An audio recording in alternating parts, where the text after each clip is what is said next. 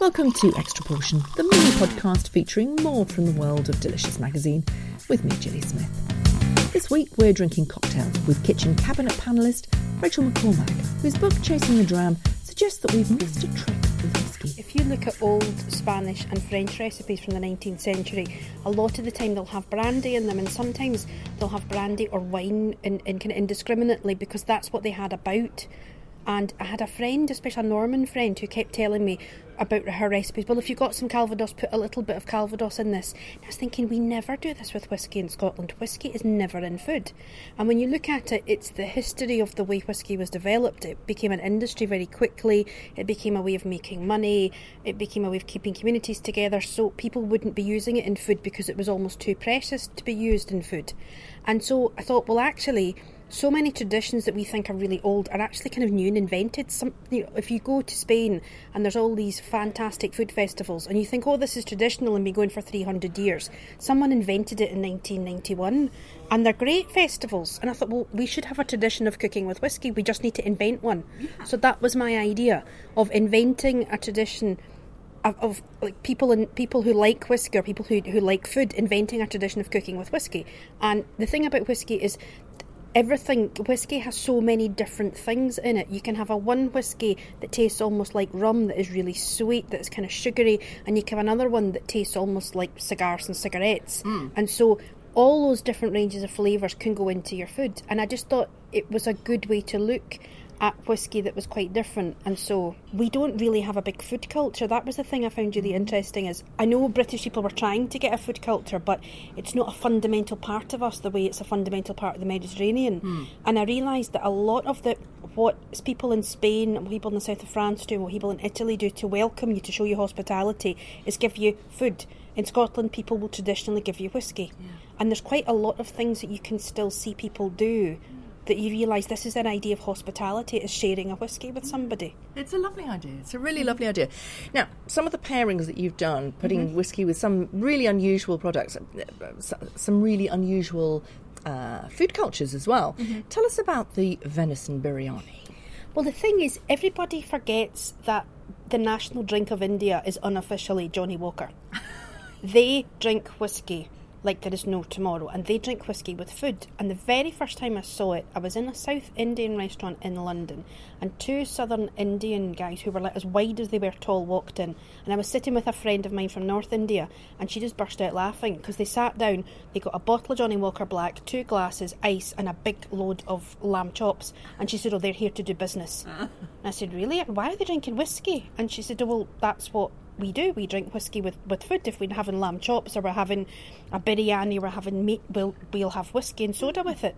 And I thought, it's amazing. We don't think about that. And then I realised that actually whisky and soda go much better with a biryani, with most Indian food, than wine does. I mean, wine can go with Indian food, but you've got to really work at it. It's a colonial throwback, isn't it, obviously? It is a colonial throwback, but also even just the taste, you realise this works much better. You have the Johnny Walker and the soda on the side of the venison biryani. I think if you wanted to add whisky, you would put it through the marinade of the venison, but I didn't do that because I didn't necessarily think that would add a lot to it. What whisky is really good with is if you're doing tomato sauces, if you're doing things like onions and garlic and making Italian tomato sauces or Spanish or French ones. If you notice, if you put whisky in it, just normal blended whisky, you get a depth of flavour that you don't know quite what's there. So I now, when I make lasagna, I make a bolognese, I always make it with whisky. Interesting. And any old blended whisky, as you say? I wouldn't use a good whisky unless it was something more towards the end, or where there's a really obvious taste. If you're going to be cooking it for a long time, a blended whisky will do the job for you in a way that a more expensive malt whisky will work, but you will be upset at how much whisky you've put in. In the same way as you wouldn't use a really, really good extra virgin olive oil in cooking when you can get away with just normal olive oil. It's the same kind of thing. That's probably the best way to look at it if you're cooking. What would you use normal oil for? Then use your blended whisky. What would you use extra virgin olive oil for? Use a better whisky so you can really taste the difference. Yeah. So tell us about the risotto then, because you also use it with the risotto. Yes, because there's a northern Italian dish where what you do is you take a soup spoon of white wine and you pour it in the bowl, and then you put rice on top, and then you fork you fork the wine, you put your fork in and then fork it up to eat it, which makes it really frothy. And I thought you could do that with whiskey, but you have to do it with like half whiskey, half soda, and just a soup spoon, and it definitely makes a difference what whiskey you use. If you use a Glenlivet, which is a Speyside and quite light, it's a very different flavour than if you use a Talisker or a Lagavulin, which is Lagavulin the really peaty whiskey from Islay, and you definitely would taste a really big difference.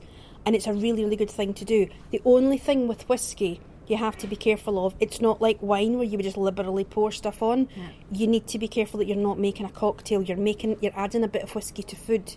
You're not trying to make a rice cocktail. And so it would be a spoon, a dessert spoon? I would say it would be a soup spoon, half whiskey, half soda. So I would say if you were serving 4 people, put a tiny bit of whiskey and put same amount of soda. So you put in the whiskey, you put in the soda, and then you spoon it out into the bottom of the bowl and then put the rice on top. And the other one that I found really interesting is the gravlax, largely because I went down to my fishmonger recently and got a side of salmon, and he said cure it with vodka, and I'd never done that before. In your book, you talk about doing it with whiskey. It's actually becoming increasingly common to cure salmon with whiskey, and there's also people curing salmon with gin. But this is the thing I noticed when you look at Scandinavians, they use aquavit to cure salmon, which made me think how strange it was that we have not one recipe in the kind of Scottish repertoire of recipes with any whiskey at all. So the gravlax in the recipe in my book, I've changed the percentage of sugar to salt because Norwegians like doing it when it's quite sweet, but I just think Scottish people, it would suit them better to have more salt than sugar. Salt, don't they? Yeah. Well, also just because Norwegians are nicer than I am, so I thought it was I'm kind of a bit more bitter and salty. So I did two parts of salt to 1 part of sugar, and then a whiskey I really like it with a peated whiskey, but not too much peat. So a Campbelltown whiskey like Springbank or Highland Park. And then when you really can taste the difference. But again, I think that the thing about that is you could do different, if you were so inclined and you wanted to have an adventure or have some friends round, you could do 3 or 4 different gravlax of the same recipe with 3 or 4 different whiskies and see which one you liked best. Now, Rachel, most people might have 1 bottle of whiskey, maybe 2 for a special occasion, but they're not going to have a whole shelf. I think people that like whiskey have collections. I mean, I have in the past 2 years met people who have like 300 whiskies in their house, and they think that's normal, and I don't think. Are they Scottish? No, actually, there's quite whiskey geeks. There's like a separate tribe of people in this world who are whiskey obsessives, and they will go anywhere for a new whiskey and try and spend all their money on a different whiskey, and they're not always Scottish. A lot of the time, they're not. There's a lot of English whiskey geeks, and there's a lot of Australian whiskey geeks, and Taiwanese people like their whiskey. I mean, they have entire careers in whiskey. And Japanese, of course, as well. Yes. Yeah. But just for delicious readers who'd like me to try something like the duck with prunes and whiskey, is there one whiskey that we should take away with us? Well, for the duck with prunes, again, that's something that you're going to be cooking for quite a long time. So I would use a blend. I would use Famous Grouse. If you want something a bit lighter, I would use Johnny Walker Black. If you like something with a bit of smoke, you want something a bit sweeter, Ballantine's is a really, really nice blend. Those are the 3 blends that I would look at for cooking, depending on what you like. Perfect and timing. Here arrives the cocktails. Here comes the cocktails. Alessandro, what have we got here? Here you go, Negroni Torbato. I just want to go a little bit off piste, as this is my last one since I come back from Islay. This is my 5th or 6th time, and I was in Islay to do whiskey, to try cocktails. Some people, they thought I was the devil. It's called whiskey cocktail with Islay whiskey. I say, yes, definitely. And this is what I did for Dr. Morgan for a special event. So Negroni, of course, they are from Florence. And then in Italy came out the variation Negroni Sbagliato, which is Negroni with a mistake with Prosecco. So I thought, hey, I'm in Ireland. Negroni Torbato, which sounds, Torba is pit in English. So I kept the Italian name, as you can hear the accent as well. And what we got here is we got Lagavulin 16 years old. But it's the exact, so I saw that the inspiration comes from the Negroni. 3 different spirits, 3 the same equal parts. Lagavulin 16 years old. Cinal, or here in English you can pronounce Cinal. It's an artichoke's bitter.